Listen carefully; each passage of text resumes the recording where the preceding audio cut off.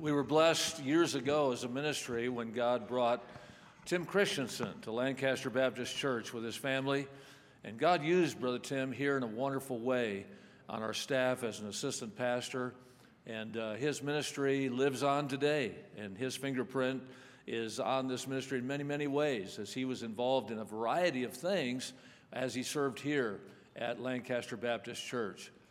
It was I don't know if difficult's the right word, but it was sad, to say the least, when God led Brother Christensen away. But now, looking back after 3 years, we certainly see the hand of God in that. And while we miss him here, God led him to Howell, Michigan, a town that has been the fastest growing town in Michigan for 40 straight years. That's pretty amazing. And a town that is situated almost centrally between Michigan State University and the University of Michigan, a town that is situated between many different types of corporations and businesses. And God has uniquely placed the Bible Baptist Church there. And it's a church that has a wonderful testimony, has been there for a while. It's an established church. It's a church that knocks on doors, the only church in town that does, in a very fast-growing community. And yet God is using Brother Christensen there as their pastor to lead them in the future ministries that church will enjoy as God brings much of a population to them in the state of Michigan. It's sure a delight, it's sure a blessing to welcome him back for chapel. And I think of these phases we've gone through with you, Brother Christensen. See you come, see you go, see you come back. And this is an exciting day to have you back. And I know students that remember you, there are a few that have been here like 6 or 7 years that remember your ministry. I'm kidding. Some of the seniors certainly remember you. And we're glad you're back. Let's welcome Pastor Christensen as he comes to preach for us this morning.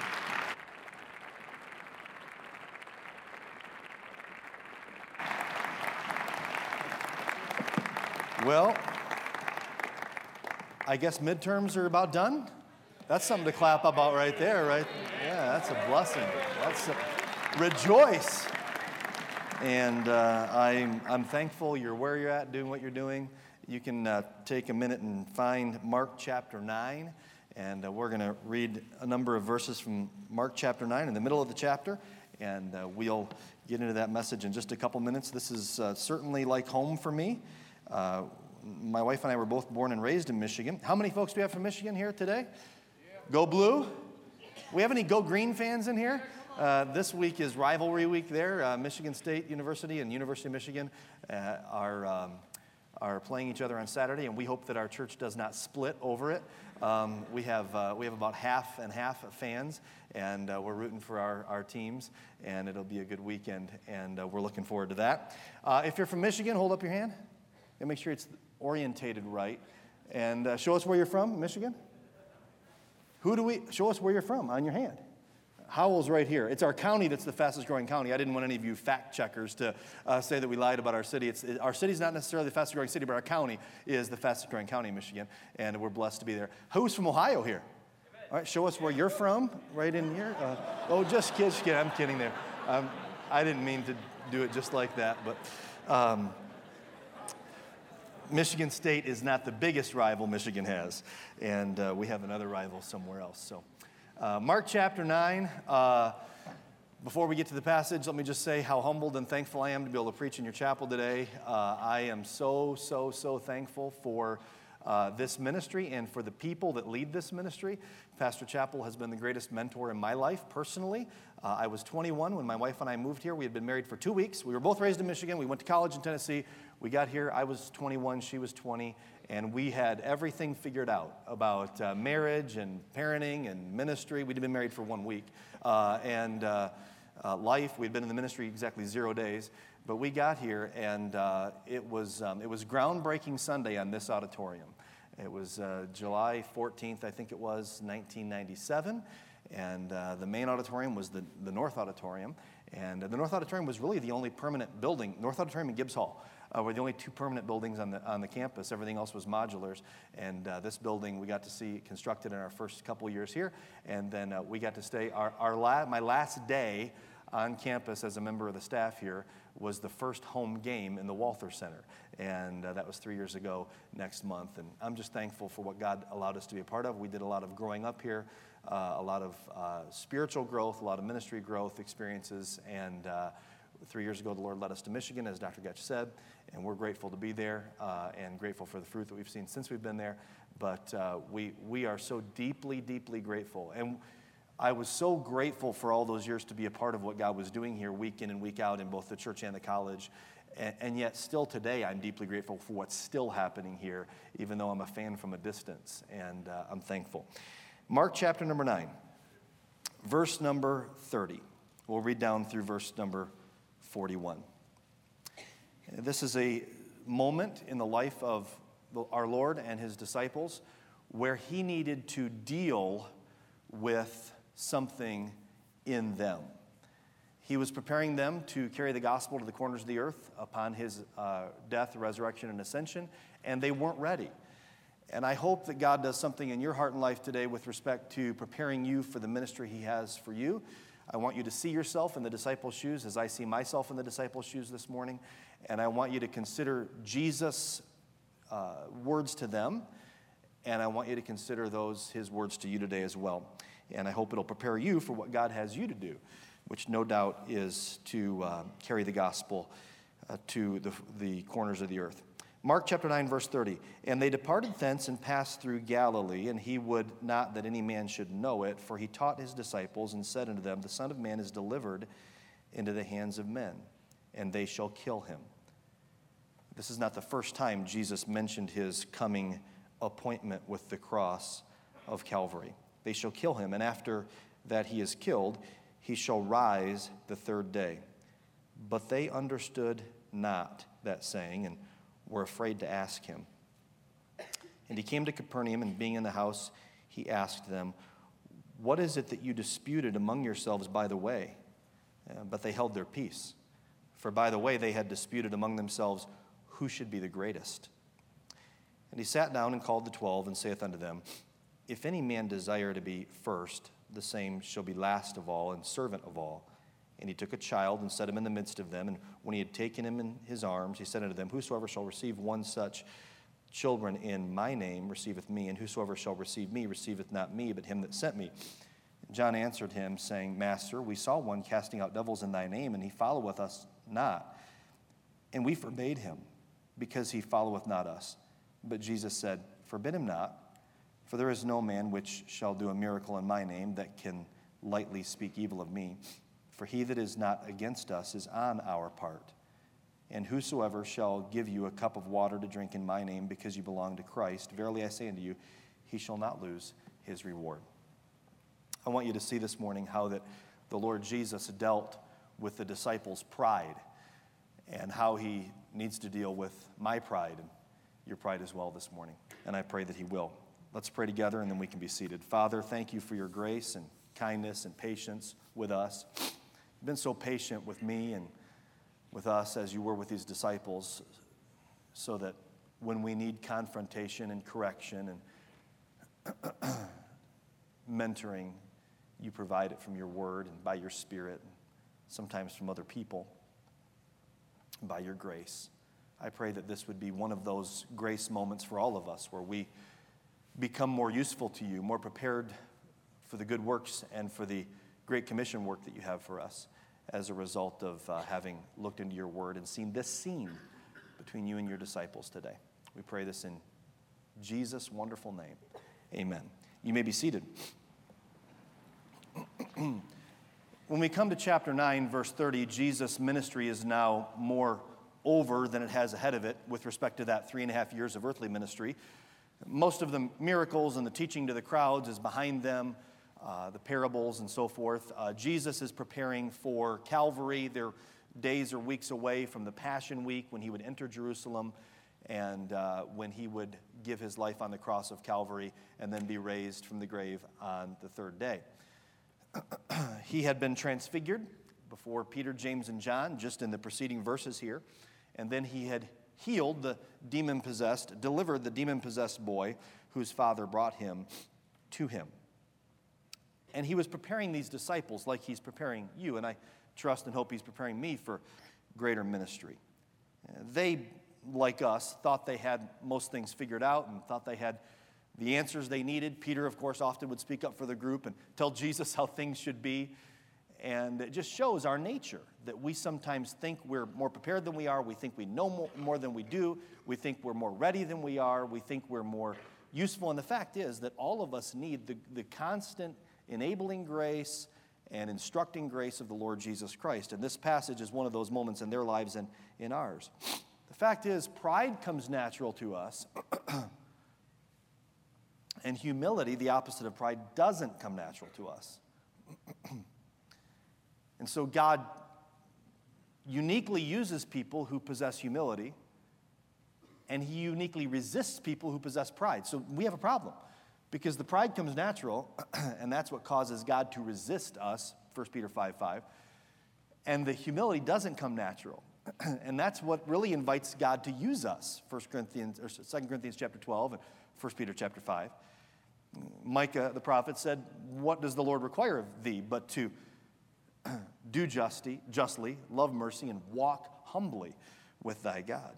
And sometimes we miss this one requirement from the prophet because of pride. Sometimes we try to analyze, where are we on this spectrum between humility and pride? And I think every day of my life I'm sliding back and forth on this spectrum between being filled with pride and self and being properly oriented toward the Spirit's work in my life, and a proper self-awareness and self-assessment with respect to the humble position that needs to be there as a child of God and an object of the grace of God.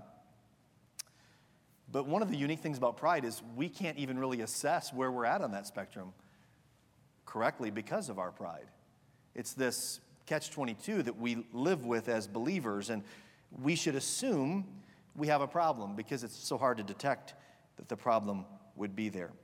Usually pride is revealed when either I'm criticized, and how I want to respond or tend to respond reveals that I have a pride problem. And I'll just go ahead and be the first to admit publicly this morning that I've dealt with pride maybe more than most other sins in my adult life and in my college years. I do think that I've had moments where I wished I could go back, and I have gone back in some cases to people and say, I want to ask you to forgive me for the pride that I demonstrated during those college years. And I've had to ask people for forgiveness for pride since then too. But I think that this is something that I can speak about because I've dealt with it. And Jesus has needed to do a work of grace in my life and still does, even today. And when I'm confronted or corrected, sometimes that pride comes to the surface, and maybe you can identify with that. When trials come, that tendency that we have to say, well, I don't deserve this, or I deserve better, that is usually the pride showing itself. When I'm treated unfairly, when I'm rejected, when I don't get the opportunity I thought I should have gotten or would have gotten, when I'm disregarded, ignored, or slighted, these are moments when my pride shows, and yours might too. The disciples battled pride, so that's encouraging. The Lord used them to turn the world upside down, and they needed to have their pride dealt with on this occasion. The Lord hates 6 things, 7 are abomination, Proverbs 6, and the first one is a proud look. Pride is this swelling of self in our lives that affects how we deal with others. And so we have to examine our lives today in light of what the interaction was between the disciples and Jesus, and we need to root this out. We need to do battle with this issue of pride because it threatens our relationship with God, it threatens our relationship with others, and it threatens our usefulness to the Great Commission and to advancing God's glory on the earth, as is our life's work. So there are 4 problems with pride that I see in this passage. 4 problems with pride as revealed in this interaction. The first problem was and is that pride disregards Christ. Pride disregards Jesus Christ. In this passage, Jesus has very clearly said, he's not speaking in code or in deeply symbolic terms. He says the Son of Man is going to be delivered into the hands of sinners. He says He is delivered. In other words, it's a present tense. This is already in motion. We know that Jesus' appointment with Calvary didn't just happen by circumstance or chance. This was something where he was delivered by the determinate counsel and foreknowledge of God. And this appointment with the cross was something that, even though it surprised the disciples, they couldn't understand from their hearts and minds. Jesus was marching toward that ever since his incarnation began, and before that in the economy and eternal existence of he and the Father. He says he is delivered. It's happening. The wheels are turning. The plan is unfolding, and they will kill him, and after he's killed, he shall rise. But verse 32 says they did not understand. They just couldn't understand what Jesus was talking about. And to me, I say, well, it wasn't hard to understand.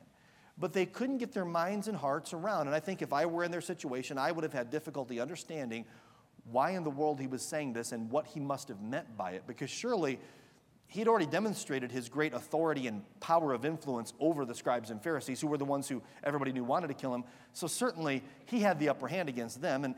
And they knew that he had talked about a coming kingdom, and you can't have a coming kingdom in their minds, at least, if you're going to be killed. And so they couldn't get their minds around this. And they knew that he had the power to raise the dead. They'd seen him do it. But if he were dead, who would raise him? So they were afraid, verse 32, to ask. And verse 32, they did not understand. It's interesting. Even though they had left all to follow Jesus, their hearts were still filled with distracting, self-centered, self-serving tendencies that tend to fill sometimes my heart. They were afraid to ask him about his death and resurrection, but they weren't afraid to talk about each other's positions in his coming kingdom. Jesus was the ultimate example of humility from whom they could have learned. He would wash their feet days later in the upper room, the night he was betrayed. The Bible says in Philippians 2, you know the verses, that he took upon him the form of a servant. He was in fashion as a man, humbling himself, and became obedient unto death. But they're not learning humility from him because they're too busy being distracted with their own conversations and their own interests, disregarding him. So instead of being concerned about their very best friend being killed, having been delivered into the hands of sinners, they're concerned about themselves. That's why I say pride disregards Jesus Christ. He turns to them and he says, hey guys, what were you arguing about when we were walking along the way there from along the shores of Galilee on the way to Capernaum? What is it that you were arguing about? Have you ever had an argument or a conversation and you thought it was off someone's radar, and then all of a sudden you found out it was on their radar? Of course, nothing was off of Jesus' radar ever as the Son of God, omniscient Son of God. And so he says, what were you arguing about? And they had nothing to say because they knew what they were arguing about, and they did not want to admit it. Jesus is talking about his coming humiliation, and they're talking about their exaltation. Not good. It's possible to get caught up in the trappings of ministry and miss the reason for ministry. The reason for ministry is a person, the Lord Jesus Christ. And I remember that tug in my heart as a 10th and 11th grader to pursue gospel ministry because of the fact that Jesus had given his life for me, and the most important thing I could give my life to is helping others know about him. And then I began that path of trying to prepare for ministry and then go to Bible college and move to Lancaster and began the ministry. But I will just tell you, it's easy to get distracted by all of the things that are going on around you and not remember, if you're not careful, the reason you entered it. And pride causes us to disregard Jesus. You can't focus your attention on your own interests and on Jesus at the same time. You can't focus your attention on your preferences, your opinions, your convenience, your interests, your position, your plan, and remain zeroed in on who Jesus is and what he's done for you and what he'd like to do for others by way of his saving grace. Sometimes the things we're most concerned about are the things that he is least concerned about because of pride. Pride causes us to disregard him. Sometimes the first thing on my mind is the last thing on his mind because it's not about me and it's not about you. It's about him, and it's about getting his message to other people who need him and seeing his work of grace accomplished in the hearts and lives of those who have come to know him in places like pastoral ministry and Christian education and so forth, for which you're preparing. when we find our satisfaction and our identity in areas that appeal to our pride, we aren't thinking of Jesus, and we're revealing our pride. There's part of all of us that wants to be noticed and wants to have position as these disciples did. These disciples were, because they possessed human natures like you and I do, they were excited about the fact that they had been among the few called. They were special. They were unique. They were next to Jesus, and they were right about who he was. Peter had made his declaration, "Thou art the Christ." And they knew what they were a part of was special. They knew it was the kingdom of God. They knew he was the Messiah, and they were rightly honored and overjoyed to be a part of this and close to him. But that can quickly morph into becoming more about you and me than it is about being about him. I remember a moment when my pride swelled in this room. I'd been here a few years in ministry, and it was harvest time. It was open house Sunday. In fact, we had open house Sunday in May back then. That's when they had it in the Bible, was in May. But we've since moved it. But open house Sunday was in May back then, and it was a big day in the church, always the biggest day. I know you had open house Sunday 2 weeks ago, and one of my favorite days of the year, seeing so many people visit church and come to Christ. And we all worked so hard, of course. The first couple of years, I kind of had a way to help out in Open House Sunday, and Brother Furso kind of spearheaded Open House Sunday on the church staff. And he'd mobilize the church staff and the church members and the church soul winners, and the college students and all that to knock on doors and invite friends and so forth, plan all the activities and the meal and the bounce houses and all the logistics of it. And then the next couple of years, each year I seemed to get more responsibility, which is often the case when you're new in the ministry. You're getting more responsibility as you serve. And it got to be, and then a few years later, I was the one coordinating the open house and had the privilege of doing that for many, many years. But one of those years when I wasn't the official coordinator of open house, I just knew how much I did for it. We were in this service, and it was a Sunday night in this room. It was a Sunday night, and I was sitting down there, and Pastor Chappell and Brother Furso and Brother Schmidt, and maybe even Brother Hauk was up here, and Pastor Chappell got up and he gave the report about Open House Sunday. And I'm sitting down there going, man, what a blessing to be a part of this. You know, lots of people saved, thousands of people in church. Did I win the candy bar? Lots of, and one of the reasons I was so deeply grateful for what happened is I knew how that I'd gone to the wall so hard. And I knew that Brother First and I worked together, but to be honest, I knew that I did more work than him that particular year on Open House Sunday. I knew that I did a lot more, okay? Now, he would run the rallies and stuff, but I know he and I would meet every day, and behind the scenes. Brother Furso is one of my best friends and the person with whom I worked the most closely over my 18 years here. Well, on that particular Sunday night, I was sitting down here, and Brother Furso was sitting here, and Pastor said, what a great day. I'm just so grateful for it. All these people got saved and everything. And he said, let's all thank Brother Furso for coordinating this day. And everybody's clapping. There's thousands of people out here clapping for Brother Furso. And Brother Furso's like, thank you. And I'm sitting down there going, yeah, great job, Brother Furso. I'm really happy you were able to do all that work. And I'm thinking to myself, he's getting all the credit. And all he did was tell me, hey, get all this stuff ready. I'm going to go, tell the soul owners what to do. And I'm having to do all this stuff, and I'm staying late. And in that moment, now I know you're disappointed. I hope you'll still listen to the rest of this message after knowing what a carnal person I am. But I'm sitting down there, and just as soon as I felt bad for myself, just as soon as I did, I sensed, maybe from the Holy Spirit or a conscience that's informed by the Scriptures, I sensed, you know what? This is probably not a healthy thought that I'm having right now. This is probably not a thought produced by the Holy Spirit. And in fact, probably my willingness to work hard for Jesus without credit, when someone else might get the credit, is probably a prerequisite for being used of the Lord. And if I did this so that these people would clap for me, boy, am I a fool to have done it for the wrong reasons.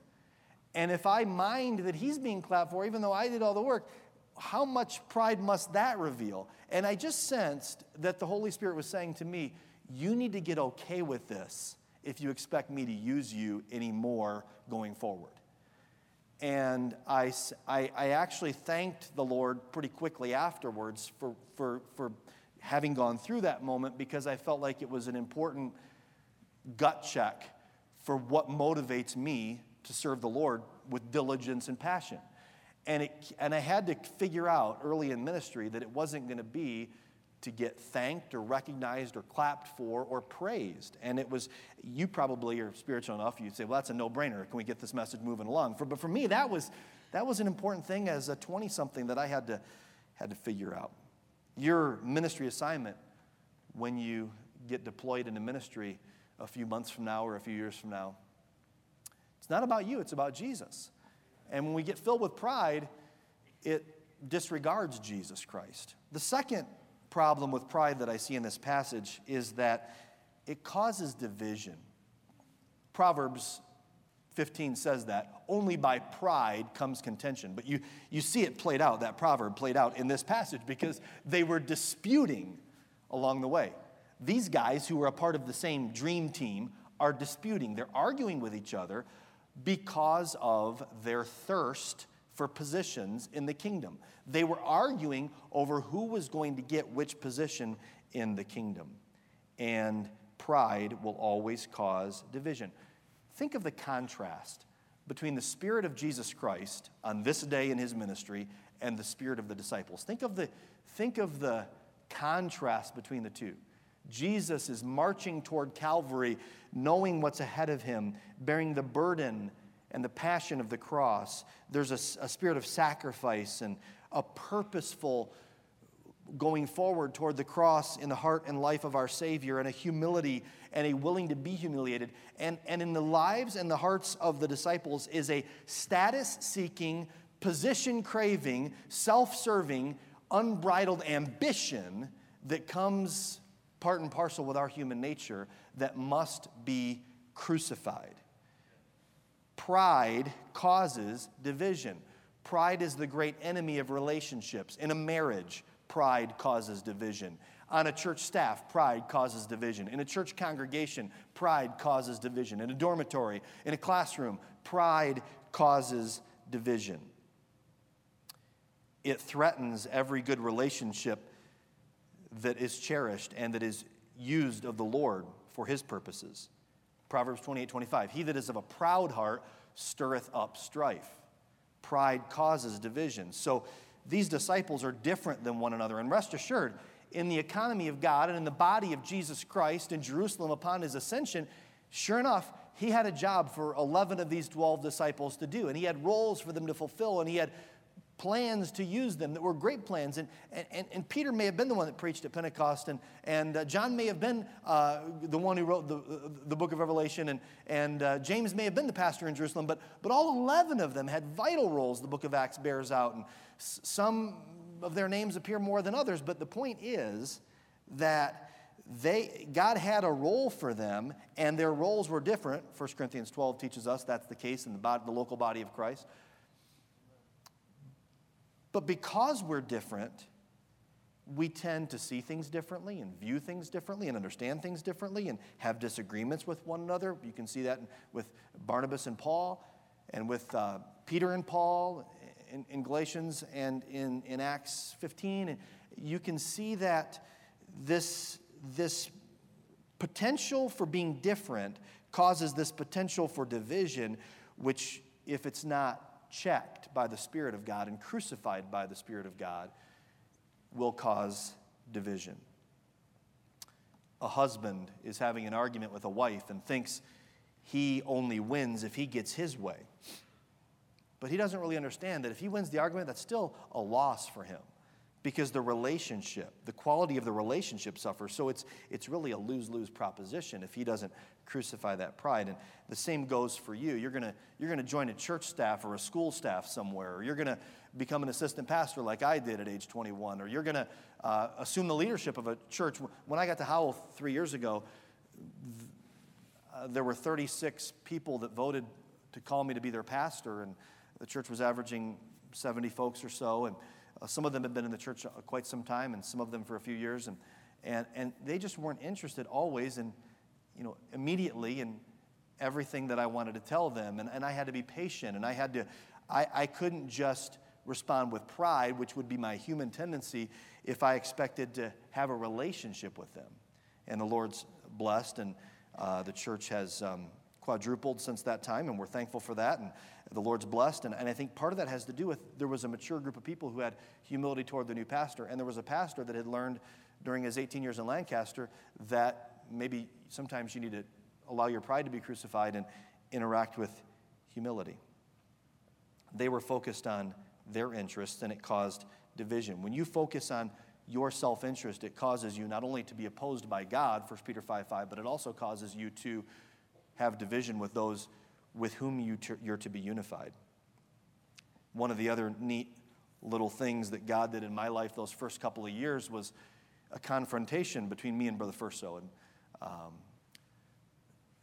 I don't know if Pastor Chappell told him to say this to me or if he just felt led. He was the type that would say it just because he felt led. But I had just been here a year or two, I think.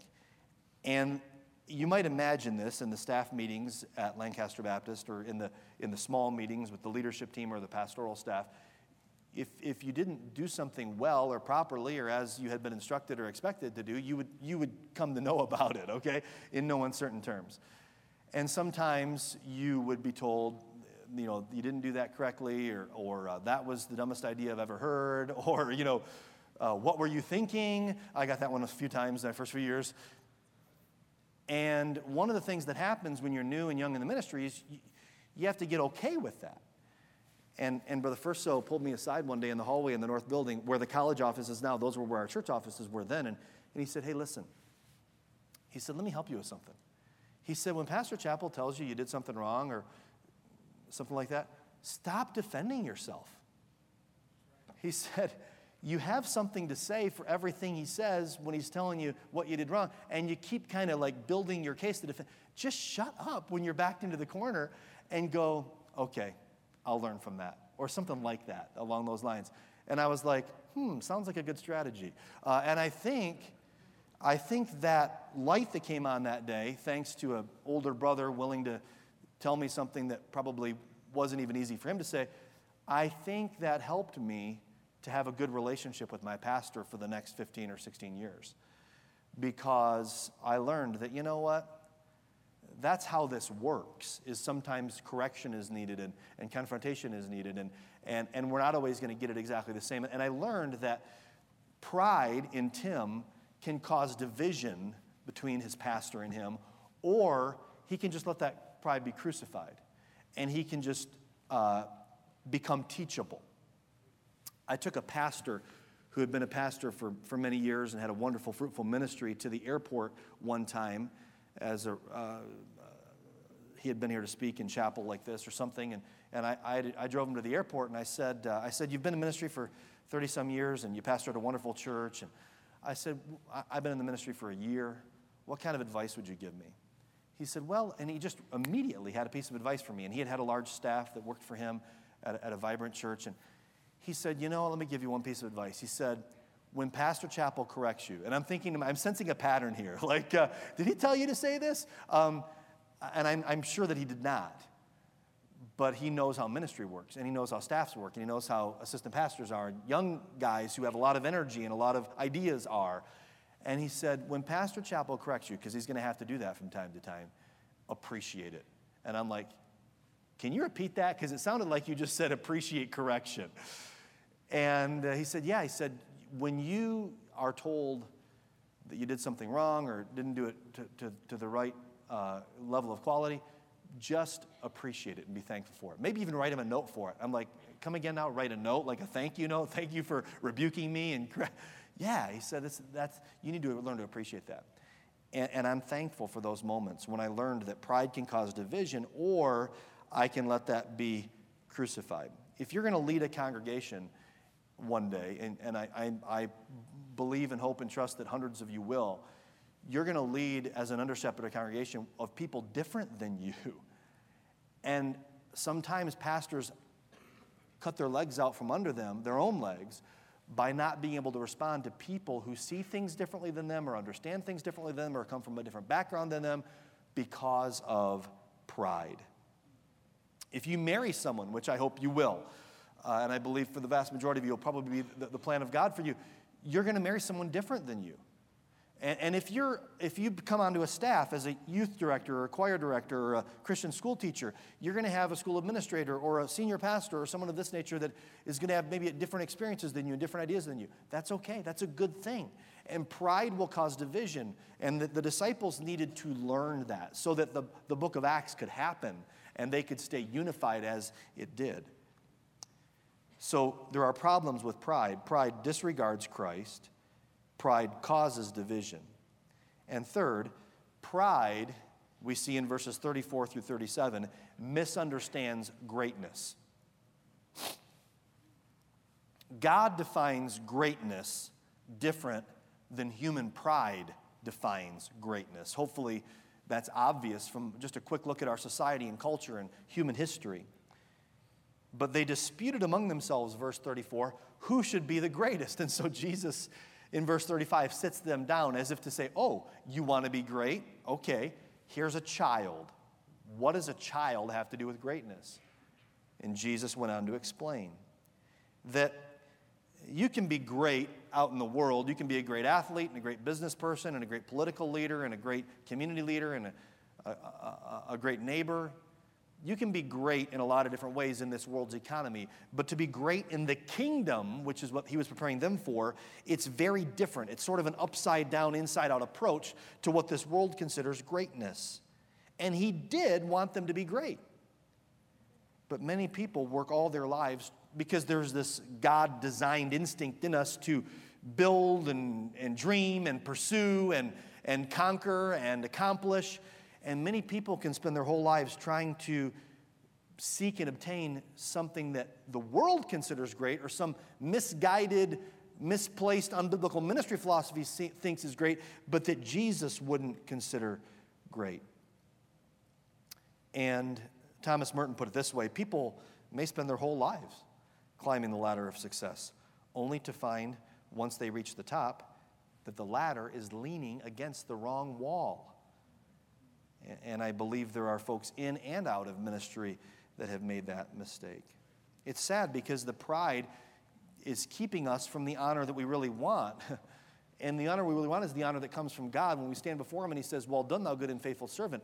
But God resists the proud, but gives grace to the humble. And he that exalts himself, Luke 14:11, is abased.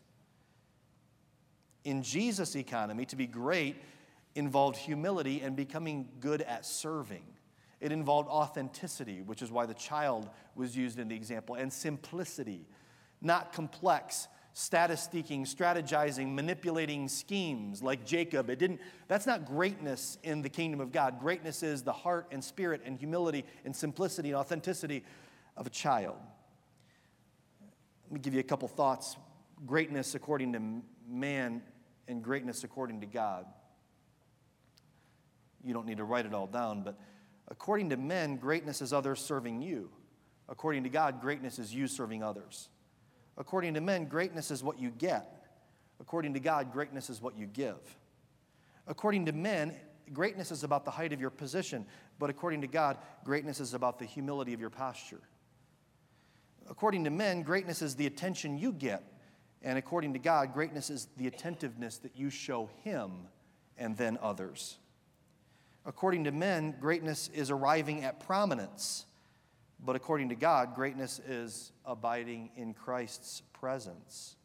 According to men, your agenda and your plans is what is great. But according to God, his agenda and his purposes are what is great.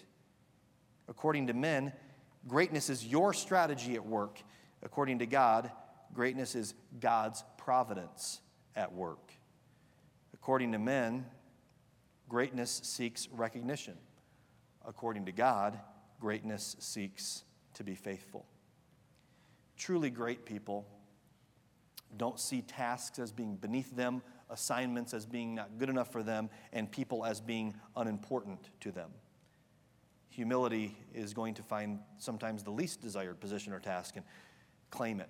When Ronald Reagan was in the hospital after his one of the assassination attempts on his life, when he was shot, he was recovering there at the Naval Hospital, Walter Reed, and for a brief moment, he was alone in the room. and a Secret Service agent walked into the room and said, "What are you doing?" He was out of bed on the floor with a towel, alone in the room, Ronald Reagan.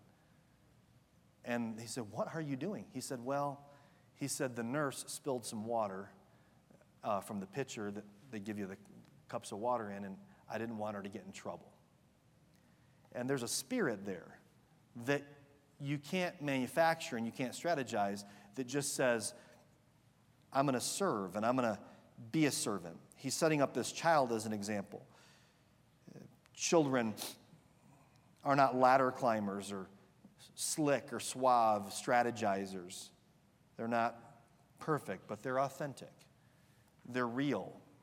They say what they mean and mean what they say. They're not posturing and strategizing with situations or with people. My son Grant was at a school function. Grant's in second grade, and he's a little goofball. And he's our third born. We have two daughters, 19 and 17, and we have Grant, who's 8, and he's adopted, and Monroe, who's 4, and she's adopted. All 4 of them were born in Southern California. 3 of them were born in Lancaster, and Grant was born in Bakersfield. We heard that Grant's birth mother was in labor, and Bakersfield, 100 miles from here. We got to the hospital in 1 hour, so don't tell your police officer friends. But and we got to be there for his delivery. But we brought him home from the hospital in Bakersfield, and he's my only son. He's a special little guy, and he's a lot of fun. And he was at school several months ago, and they had a police officer talking to the class, and the police officer asked, "Do you have any questions?" And Grant raised his hand, and he says, "I see police officers all the time." He said, "Okay."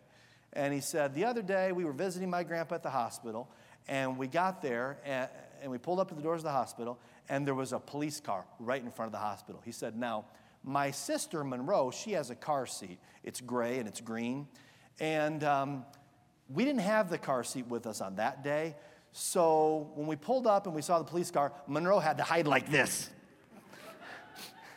And the police officer was like, "Oh, that's nice. Is your dad here, young man?" And he's like, "No, he's not here at school today." And I was thankful that I wasn't. But in my defense, Grant's grandmother, my mother, was the one driving the car, so I'm off the hook. But he just doesn't think about, would this be something that this police officer wants to hear, or that would impress this police officer, or might it get my dad arrested? He's just going to share what's on his mind with the police officer, just kind of a pure heart. You should not be childish in ministry, but you should possess a childlike spirit of humility and simplicity that children so obviously embody. Because pride misunderstands greatness. So pride disregards Christ. Pride causes division. Pride misunderstands greatness. And as the passage continues that we read, pride misjudges others. In verse 38, I think the apostles are doing something that I've done before. They know that they just messed things up, and now they're still opening their mouths trying to fix things. And so I really think, if I think of human nature, I think what motivated John in this verse to say this in verse 38 was that he's like, I think we just messed up. Because we were talking about greatness, and he was talking about being killed or something. So I don't think we were supposed to be talking about our great positions in the kingdom, and I think he just showed us a child to say that we were on the wrong track. I think I could impress him by showing him our loyalty. And I think I should open my mouth up again, which is usually not the right thing. And so John says, "Master, you'd be proud of us." That's kind of between the lines here. We saw one casting out devils in thy name, and he followeth not us. And we forbade him, because he followeth not us." And he expected Jesus to say, "Thank you, John, for standing up for righteousness." But that's not what Jesus told him. He said, "Forbid him not." John was out of bounds here. John is setting himself up, and the other disciples showed that they were willing to do this as well. He was setting himself up as the judge and jury, misjudging other people, measuring other people by standards and metrics that are unscriptural and unbiblical, and Jesus didn't ask them to measure them by. I'm not talking about making excuses for false teaching or ungodliness, but what I'm talking about is the fact that there are a lot of people in this world and in this student body and in your ministry service in the coming years that are a little different than you, and you need to know what you believe and why you believe it and find the right position, and that's a big part of being in Bible college, is knowing why you believe what you believe and why you do what you do, and it's all Bible-based and Bible-principled, and you're formulating that, and West Coast Baptist College, like few other places, can give you a wonderfully biblical and fruitful and faithful foundation for ministry and identifying positions and being very specific, and that's a good thing, and we need to do that. We need to be students of the Word and know what we believe, and then we need to come back from having been students of the Word, and we need to operate based on what we've been taught and what's in our heritage and what we've received and what we've come to embrace, and not set ourselves up as the police to identify and chase down everyone else who may be a little different than us. And that's going to happen in the dormitory, and that's going to happen in your ministry, and that's going to happen in your congregation that you serve, and it's going to happen outside of that with friends. You're going to have alumni, fellow alumni, who are different than you and things of this nature, and that's okay. In Romans 14, Paul said, who are you? Who are you that judges another man's servant? Why dost thou judge thy brother? Verse 10. Why dost thou set it not thy brother? For we shall all stand before the judgment seat of Christ. I'm just saying that this spirit that existed wasn't the right spirit because it was rooted in pride. And John was saying, hey, Jesus, we really told them to stop it because we know that they're not part of our group. And it's liberating when you discover, when you're humble enough to discover, that in order for you to be right, that doesn't have to mean that everybody else is wrong. And God didn't set you up as the judge. We're all going to stand before Jesus Christ as individuals. And there's not going to be a prize for who told the most people off or who corrected the most people. The Bible says here that we're each going to stand before that judgment seat of Christ. And we better be busy, I better be busy preparing myself for that judgment seat, making sure that I know that I'm doing what God's called me to do, and I'm following the scriptural teachings of the Word of God, and from my training and from what I've received and from my heritage and from my understanding of the Scripture and from the leadership of the Holy Spirit, from the grace of God and leadership of God at work in my life, and then allow myself, having embraced these things and being passionate about these things, allowing myself to not let that embracing and that passion cause me to be lifted up in pride and begin to judge others. In the parallel passage in Luke 9, Jesus said to John, you don't know what spirit this is of. In other words, this rebuking of others and this wanting to call down fire on people who weren't accepting of us, this is not from the Holy Spirit. 1 Corinthians 12 teaches us that there's differences. And if you keep going on in the passage here in verse 41, Jesus said, first in verse 40, he said, if they're not against us, they're on our part. Or Luke 9 says they're for us. And in verse 41, he says, for whosoever shall give you a cup of water to drink in my name, because you belong to Christ, verily I say unto you, he shall not lose his reward. In other words, don't judge people for not being a part of our group, and don't judge the size of what someone else is doing. How foolish to think that we could critique or assess the size of what's important in someone else's life or even in our own lives. Whatever you're called to do and whatever others are called to do, if it's truly a product of the Lord's leadership and guidance in placing us in the body of Christ, serving where we should be serving in the function that we should be serving, whether it seems big or small to us, if it combines to advance the purposes of our Savior and glorify His name to the ends of the earth, then it's certainly something to be grateful for, and that Jesus says in verse 41 will be rewarded. So I say that in part to make sure that we know that we're not supposed to be everybody else's judge, but I also say it in part so that we know that whatever God calls us to do and wherever God leads us and whatever God shows us to do is okay to embrace with respect to whether it's as big as we thought it would be or as unique as we thought it would be or as special as we thought it would be or in the geographical location as we thought it would be in.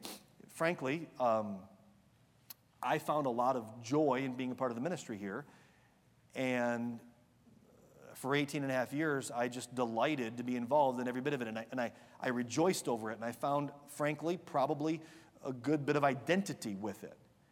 And I could kind of say, well, I know I'm important because I'm connected to an important ministry, or something like that, when we get into these moments of self-assessment and human nature, pride-led assessment.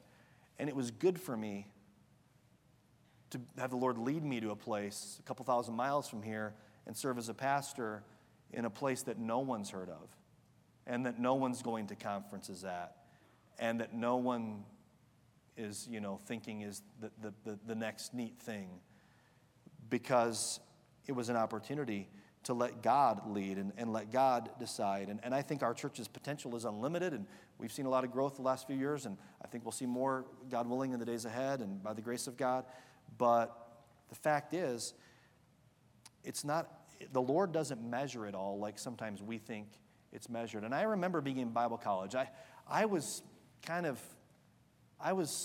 so bitten by the bug of the big preachers, and they were great, and they are great, and I loved conferences, and I loved preaching, and I loved it all, and there was a part of me, though, that loved the platform of it, and the volume of it, and the size of the crowds of it, and I needed to get to the place, and coming to Lancaster really helped me with that, because I was 21 years old, no one knew me, no one was impressed by me, and basically it was like, okay, show up for work and get to work, and we'll give you credit in a few years maybe, and it was a situation where that pride that came so natural to me was crucified. And still now to this day, that tendency swells in me, and I have to make sure that I ask the Lord to crucify it. I like what Helen Keller said when she said, "I long to accomplish a great and noble task, but it is my chief duty to accomplish small tasks as if they were great and noble."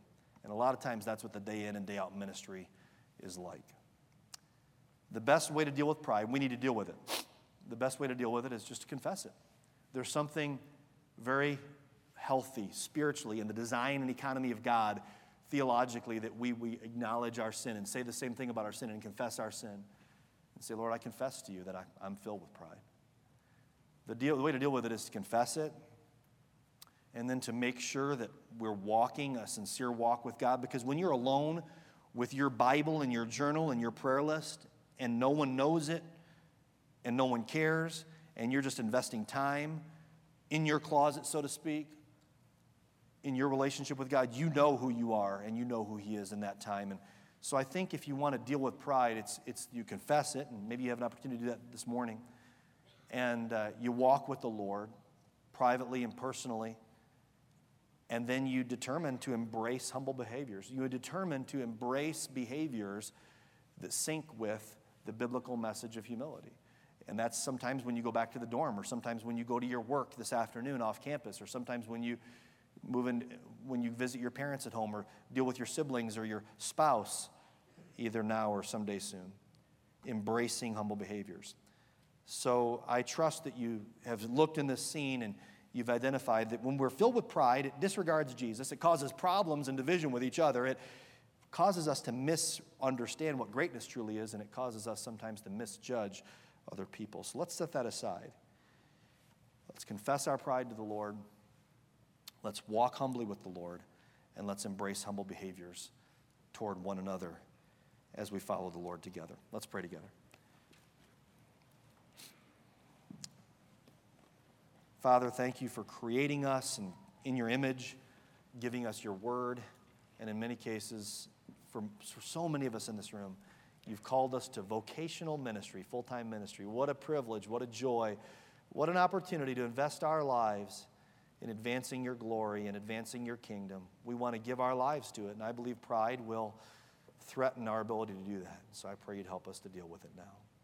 With our heads bowed and our eyes closed, if God's spoken to your heart about pride and you want to ask Him to help you to walk in humility and crucify that thing that you have inside of you that's similar to what I had inside of me and still do, and the disciples had inside of them and still do, why don't you come to the altar or kneel at your seat and seek the Lord concerning that as the piano plays.